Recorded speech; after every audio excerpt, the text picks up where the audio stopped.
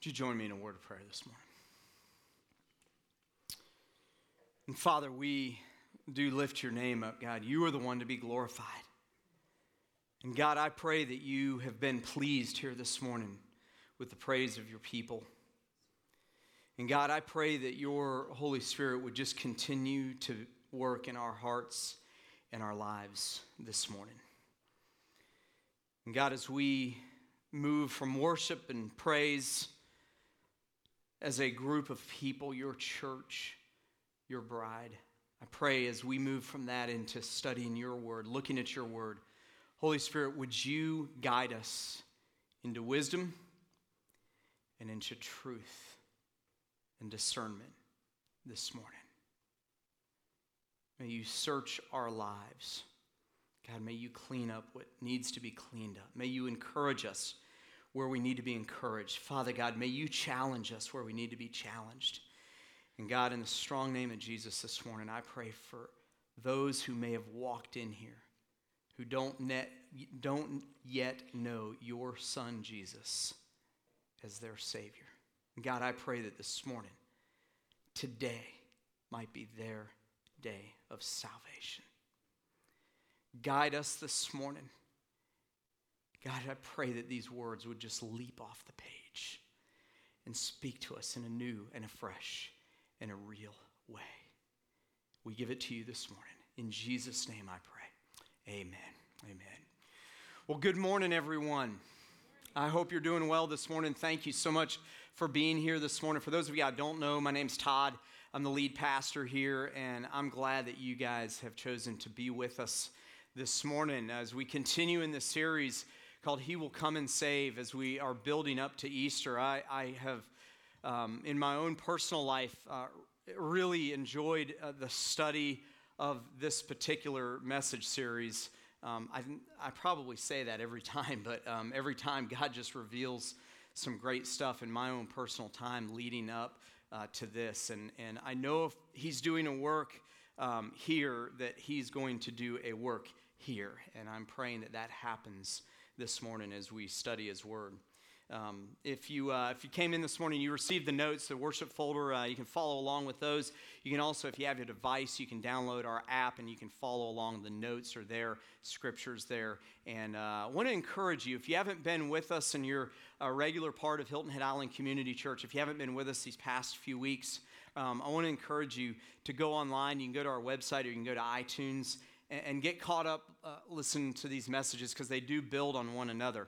And just for the way of review and kind of to get some of you caught up to speed, I just want to spend a moment this morning kind of giving us an overview of where we have come from. And I think that'll give us a better understanding of where we're going today. This particular series was designed, and really my hope and my prayer in this series that it would be a foundational series for us as a church as we lead up to Easter, as we lead up to studying about that one that we just sang about, the resurrected King of Kings, Jesus, who came to die for our sins and 3 days later rose again from the dead. And I can't wait for Easter, but I got to tell you, studying God's Word really from this perspective of the nation of Israel has given me, and I hope it's given you, a deeper understanding, and maybe a more anchored understanding of what God was doing all throughout time. Not just in the New Testament, not just here with us, but throughout all of human history.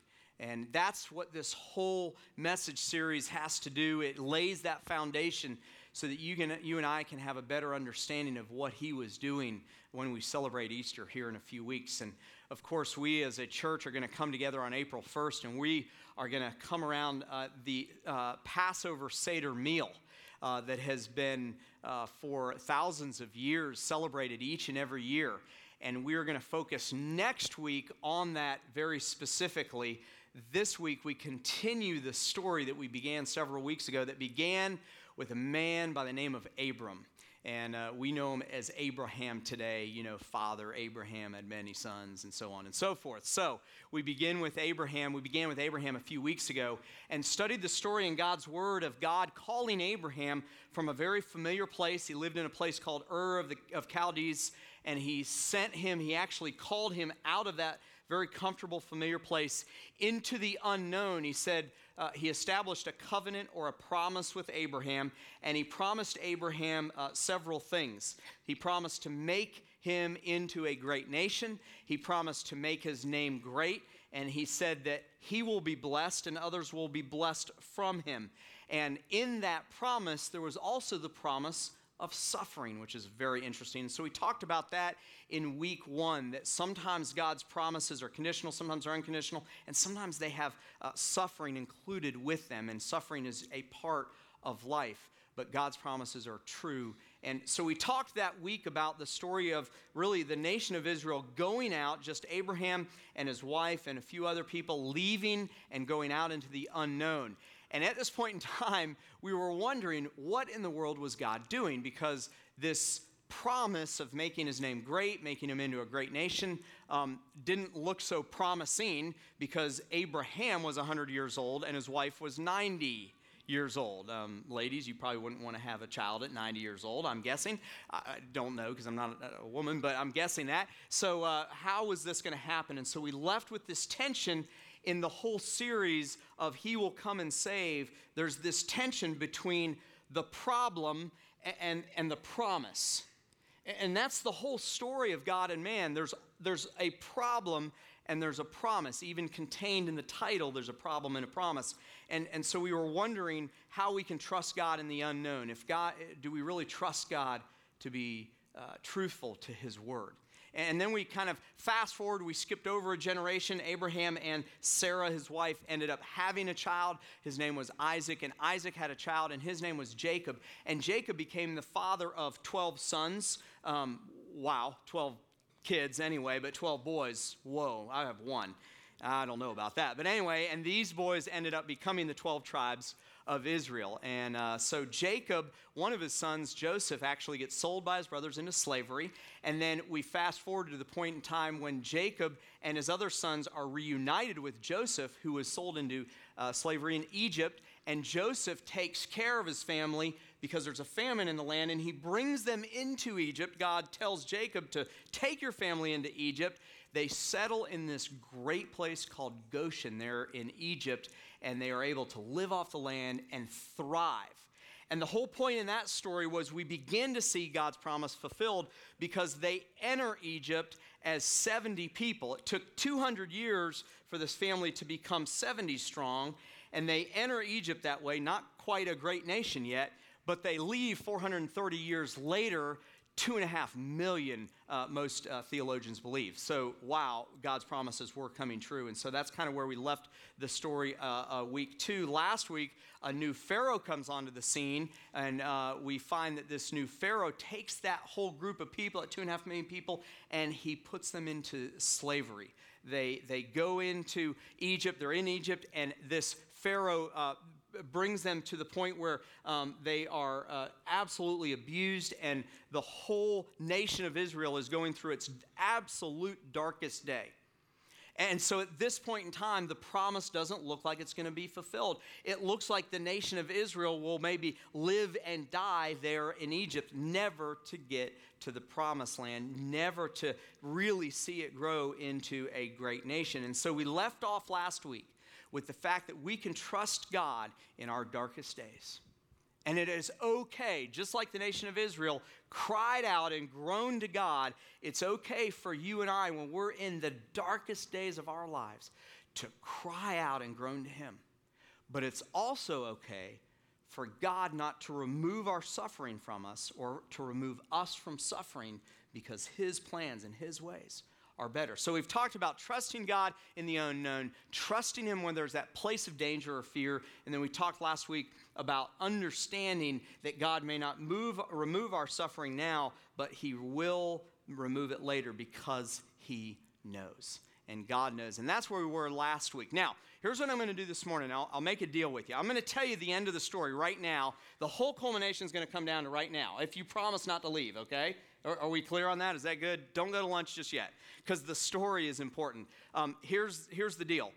God saves the nation of Israel, all right? There you go. There's the whole story. Don't leave, okay? Because we made a promise. We have a covenant, right? Okay, so anyway, we had this promise.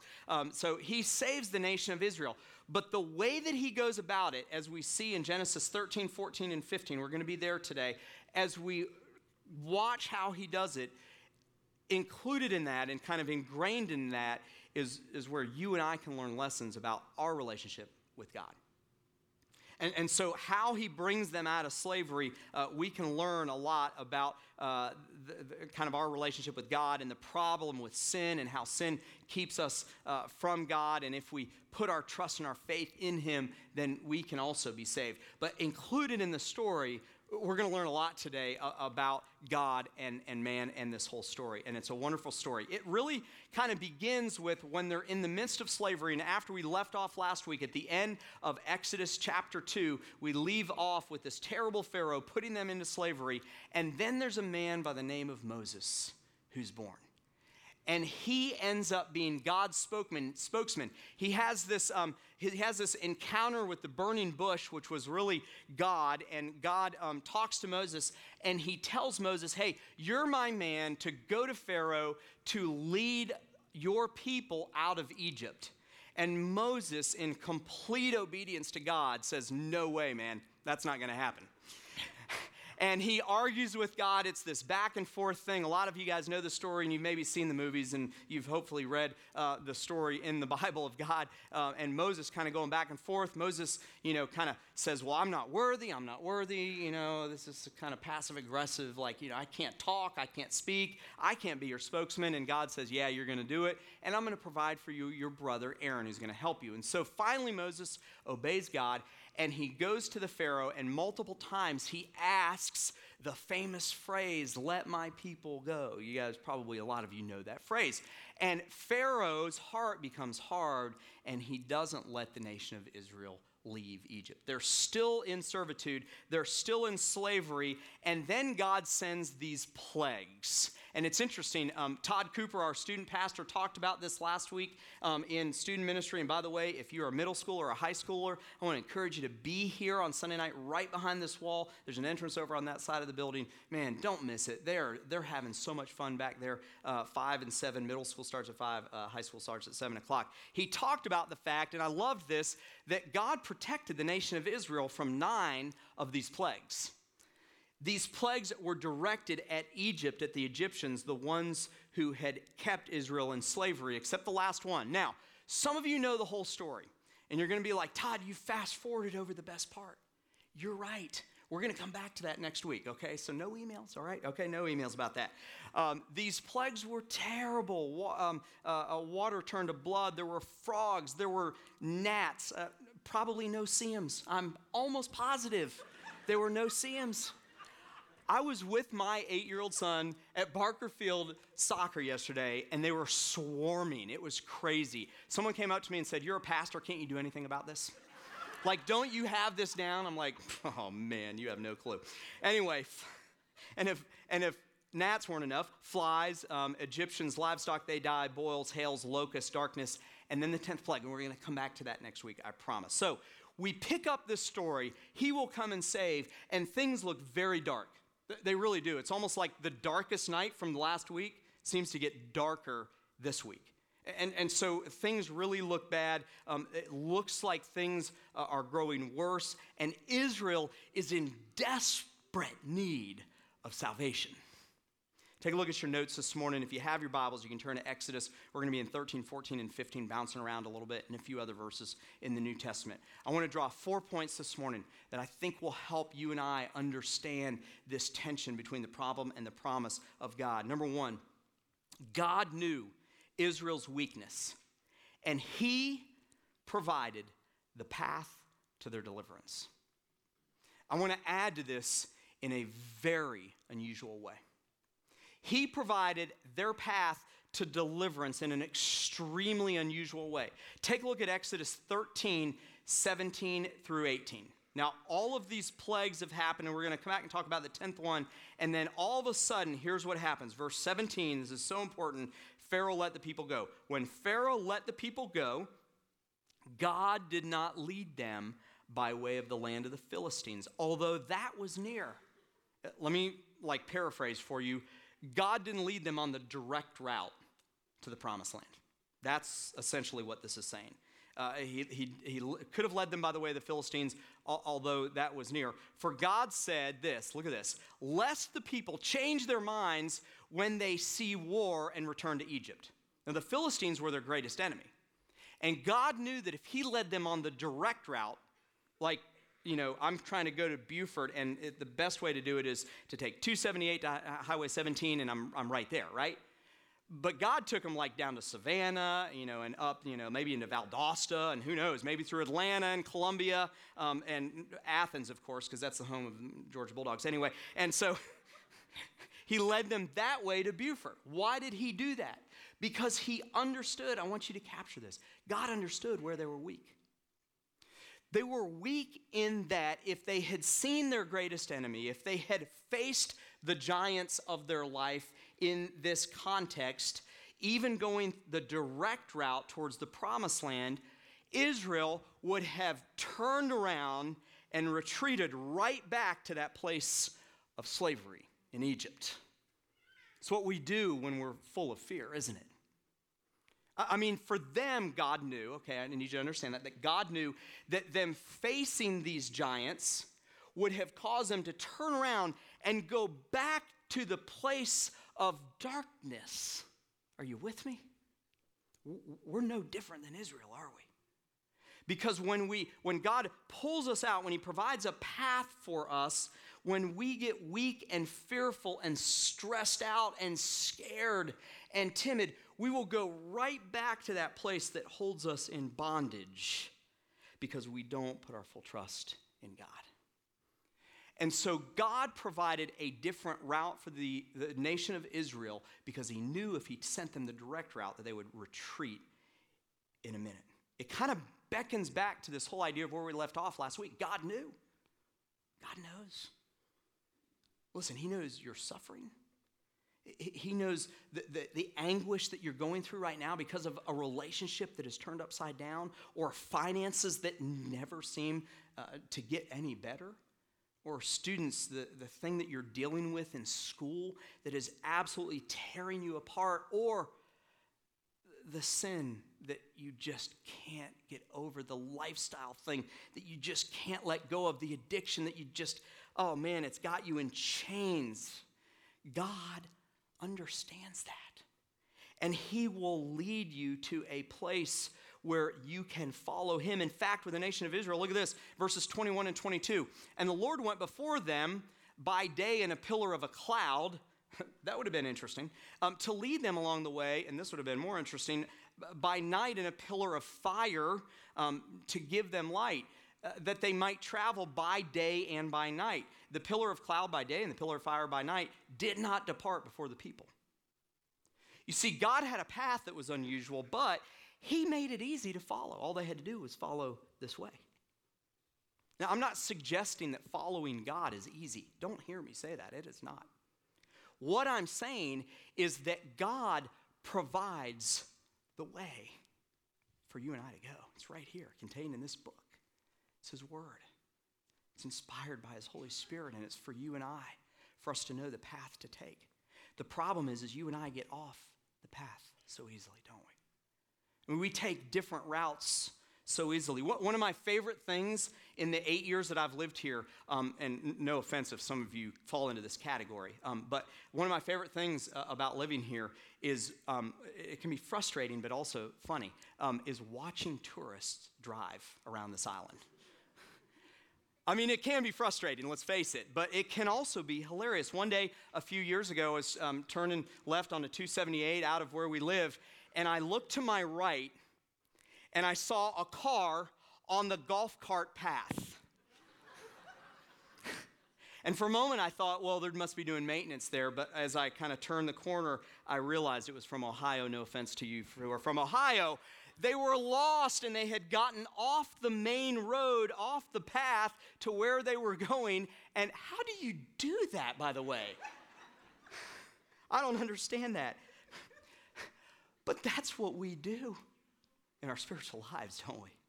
We get off the main path of God's best for our lives, and all of a sudden, we find ourselves in bondage to things. And listen, I hear that some of you who are here today are in bondage and you're in suffering because of things that have been pressed upon you, like you had no idea it was coming. And you did nothing to deserve it. And that's true. And my hope is that last week when we talked about, you find solace in the fact that God knows and he will deliver. But let's face it, there are some of you and some of us, myself included, that we're in bondage because we're involved in things that keep us in bondage, and we've gotten there ourselves. We've gotten there ourselves. We're slaves and we're the master all in the same. And God provides a path. The principle is this: if we closely follow his path, doubt will begin to disappear and we will ultimately find salvation. 1 Corinthians 10:13. I love this. I want you to hear this. Please don't miss this. The Apostle Paul says this. He says, no temptation has overtaken you that is not common to man. God is, what is that next word? Faithful. And he will not allow you to be tempted beyond your ability. But with the temptation will also provide a what? A way of what? Escape. He provides that way of escape for us that you may be able to endure it. I love it. Sometimes the bondage that we're in, sometimes the chains that we're in, we have put on ourselves. Earlier this week, we as a family are kind of discussing a decision that we have to make. And the decision doesn't matter for the purpose of this illustration, but we're discussing it. And I came home, and I'd been talking to God about this, and I felt like I had something so profound to say. And I came home, and I gathered everybody together, and I said, hey, listen, if we're supposed to do this, God will provide a way. And my wife, Cynthia, in her wisdom, called me the next day, and she said, Todd, God has already provided the way. We're just not following it. And she was right. She's never right about anything, but she was right about that. She threw something at me in the last service on that one. Listen, I want you to hear this. Sometimes being released from your bondage and walking into your salvation, it just means following God's path. It just means looking up and seeing the pillar of cloud or fire and following him. It's not easy to be a Christ follower. I've never said that. I would never say that. But the path is laid out right here. And you and I get off it every day. Every day. I have to get back on it every day. We have to follow his leading in our lives to find salvation. Follow his leading in our lives to find salvation. Secondly, it wasn't until Israel released their fear and self-reliance that they were in a position to trust God for salvation. I'm going to hit point number 2 and 3 kind of together because they kind of fit together, and I'm going to hit them relatively fast. It wasn't until Israel released fear and self-reliance that they were in a position to then trust God for salvation. There began to be grumbling and complaining, and if you read the rest of the story, which we're not going to discuss in this particular series, you'll find out that all they did was grumble and complain and grumble and complain and grumble and complain when they were out in the desert wandering, getting to the place where they went to their promised land. And Moses had to deal with this. And so at the first grumbling and complaining, look what he said. This is God told him to say this. Verse 13, chapter 14, Exodus 14:13. And Moses said to the people, "Fear not, stand firm, and see the salvation of the Lord, which he will work for you today. For the Egyptians who you see today, you shall never see again." Like at our greatest point of fear, we need to let go of that, and we need to stand strong on God. We try to make it so hard. And I realize that the releasing of fear and the releasing of self-reliance sometimes isn't that easy, but sometimes it is that simple. We just need to let go of those things because God can take care of it. I don't know about you, but when I'm stressed and when I'm pressed, I feel weak. I feel weak, and when I feel weak, I get angry. And boy, when we're pressed, bad things happen. And weakness really sets in. Here's what the Apostle Paul said about weakness, 2 Corinthians 12:9 and 10. But he said to me, "My grace is sufficient for you, for my power is made perfect in weakness." Are you weak this morning?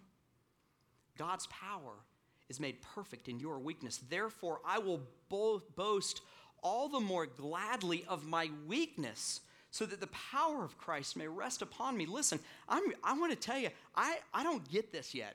Like, I'm still working on this. Because I'm not totally comfortable with my weaknesses. I don't know about you. But I do understand that if I do give up my weaknesses to God and trust in His strength, that it will result in power. Look at the principle. Anxiety and shortcomings overtake us when we trust ourselves more than God. Anxiety and shortcomings overtake us when we trust ourselves more than God to get out of a situation. Listen, if you're weak today, good. Good. That's great, because that's the place where you can now begin to trust God. Take a look at this. Our weakness plus God's strength equals power. You want to have power instead of weakness? You want to feel confident? Trust in Him for your salvation and not in you. Our weakness plus God's strength equals power. Third point, Israel's salvation came when they did, what is that next word? Nothing. Nothing but allow God to save them. Israel's salvation came when they did nothing but allow God to save them. And it's in this point that our relationship with God drives us to a whole new level of giving up ourselves. Because we want to save ourselves. Or we want the world to save us, or we want someone else to save us, or we want society to save us. And we can do nothing in ourselves when it comes to eternity. And it's the case that we cannot do anything in ourselves when it comes to many of the things that we need saving from here on earth. Moses said this in that very next verse, in Exodus 14:14. He says, the Lord will fight for you, and you have only to be silent. It's God that does the saving.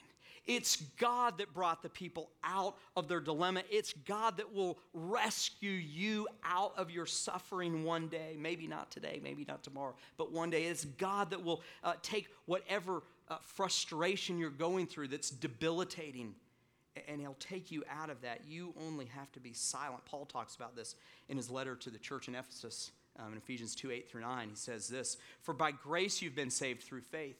And this is not of your own doing. It is the gift of God, not a result of works, so that no one may boast. And the principle is this: we will not receive salvation when we try to find it ourselves.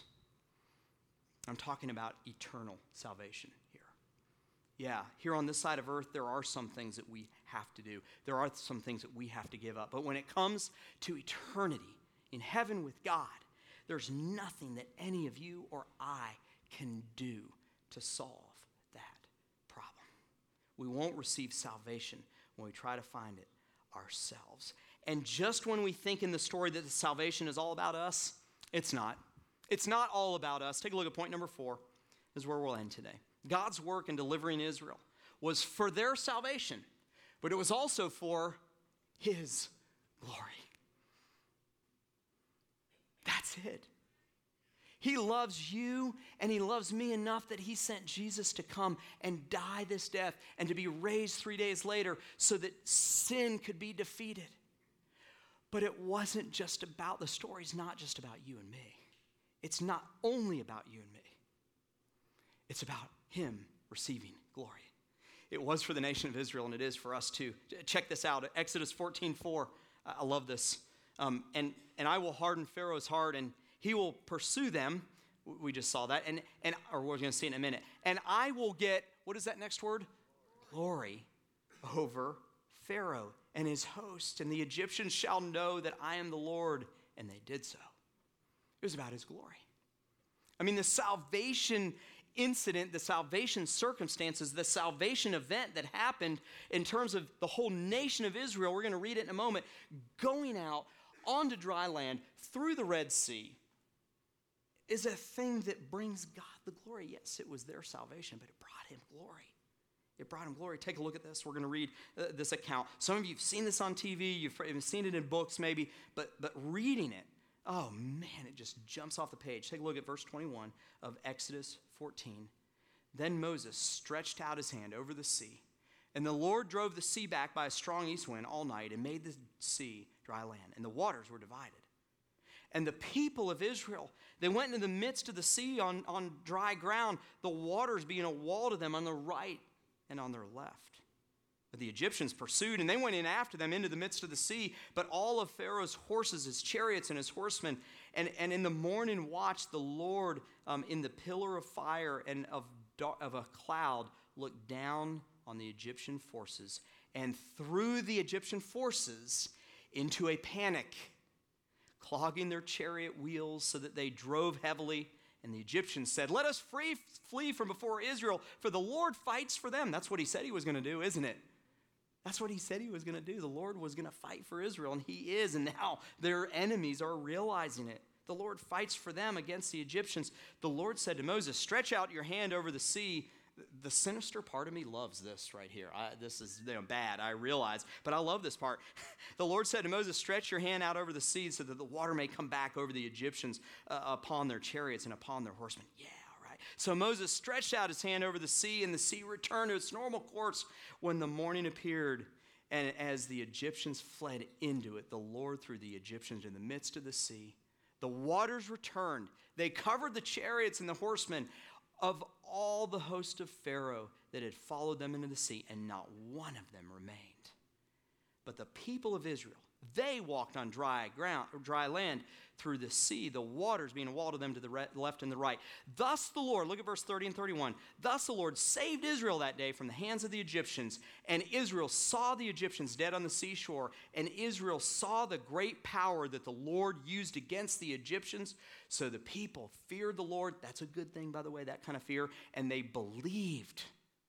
They believed in the Lord and his servant Moses. God got the glory for this wonderful salvation. He's the one that receives glory from our salvation.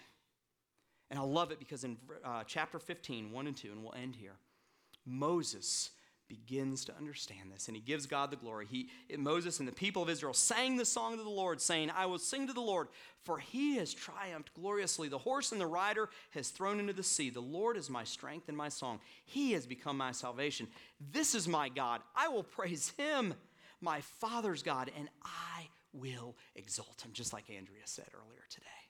I love it. Here's the principle. Salvation is intended for our gain, but it's also for God's glory. If we think for a minute this is all about us, we're wrong. We're wrong. This is about him.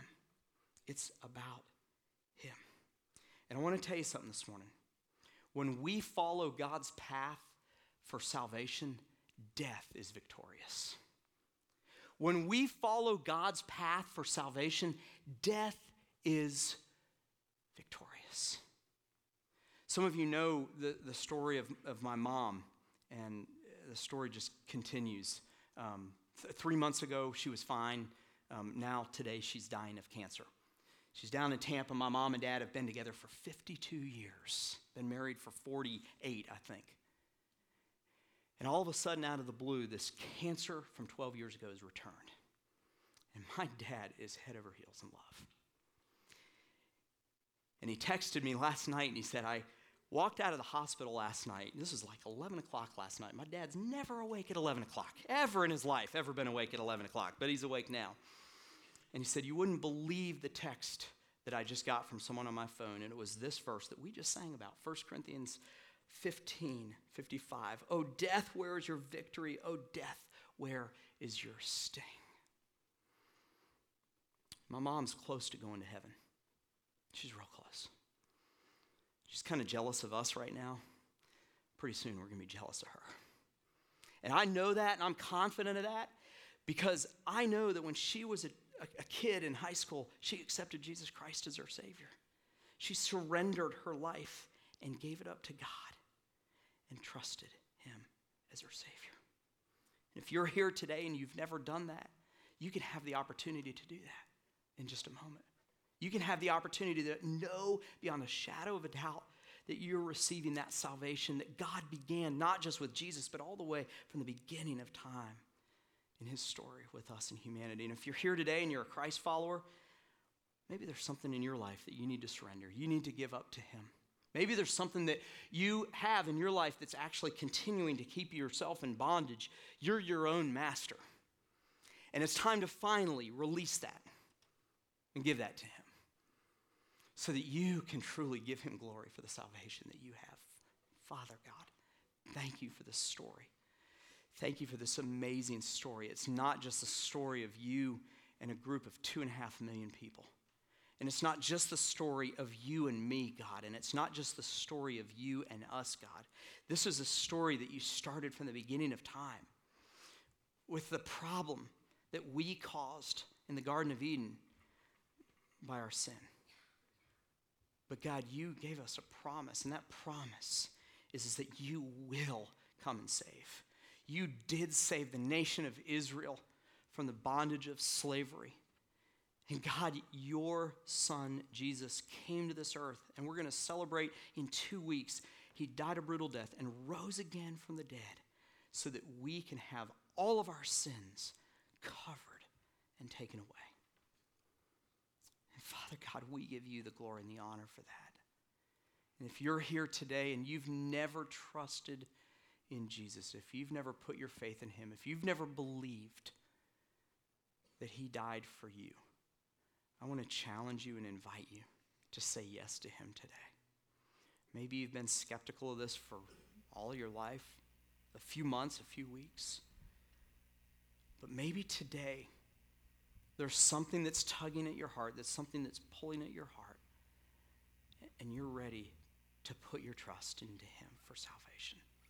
If you're here today and you've never put your faith in him, I'm going to say a prayer out loud, and I want to invite you to say it to him in the quietness of this room.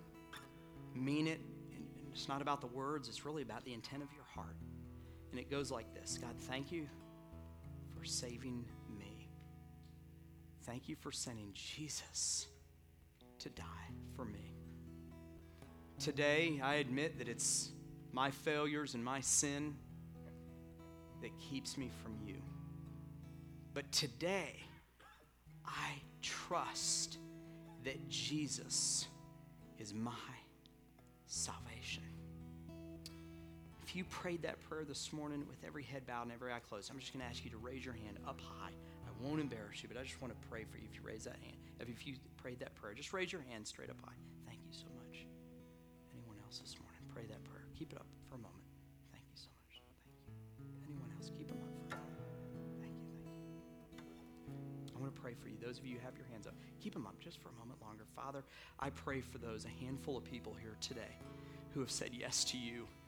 And God, if they were to die today, they can know beyond a shadow of a doubt that they will spend eternity with you in heaven, like my mom will soon, because of the decisions she made. And God, I pray that you would help those who said yes to you today to further anchor themselves in you and your word. If you said yes to him today, I want to encourage you. At the bottom of that worship folder is a place for you to fill out your name and email address, phone number. I want to follow up with you. You can take that and take it back to guest services, and they want to give you a Bible. And you can put your hands down this morning. Father, I pray for those who said yes to you today. God, I also want to pray for those who are here today, and there is something in their life that they just need to give up. They need to lay it at your feet, and they need to just surrender that to you. Give them the courage and the strength to do that, Father. Help them to get out of that bondage that they're in so that they can have a fruitful, abundant life with you. And God, I pray for all of us who call ourselves Christ followers. God, may we realize that the salvation that you offer is not just for our gain, but God, it is for your glory. And we want to give you the praise and the honor because this is all